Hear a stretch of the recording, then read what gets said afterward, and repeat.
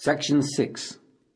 O ye who believe, do your duty to Allah, seek the means of approach unto Him, and strive with might and main in His cause, that ye may prosper. As to those who reject faith, if they had everything on earth, and twice repeated, to give as ransom for the penalty of the day of judgment, it would never be accepted of them. Theirs would be a grievous penalty. Their wish will be to get out of the fire, but never will they get out therefrom. Their penalty will be one that endures.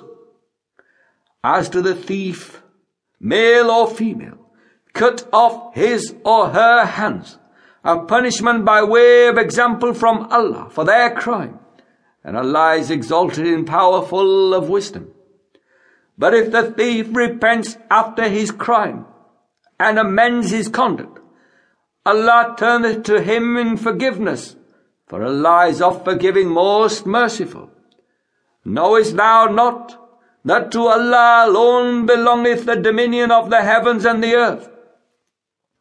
He punisheth whom He pleaseth, and He forgiveth whom He pleaseth.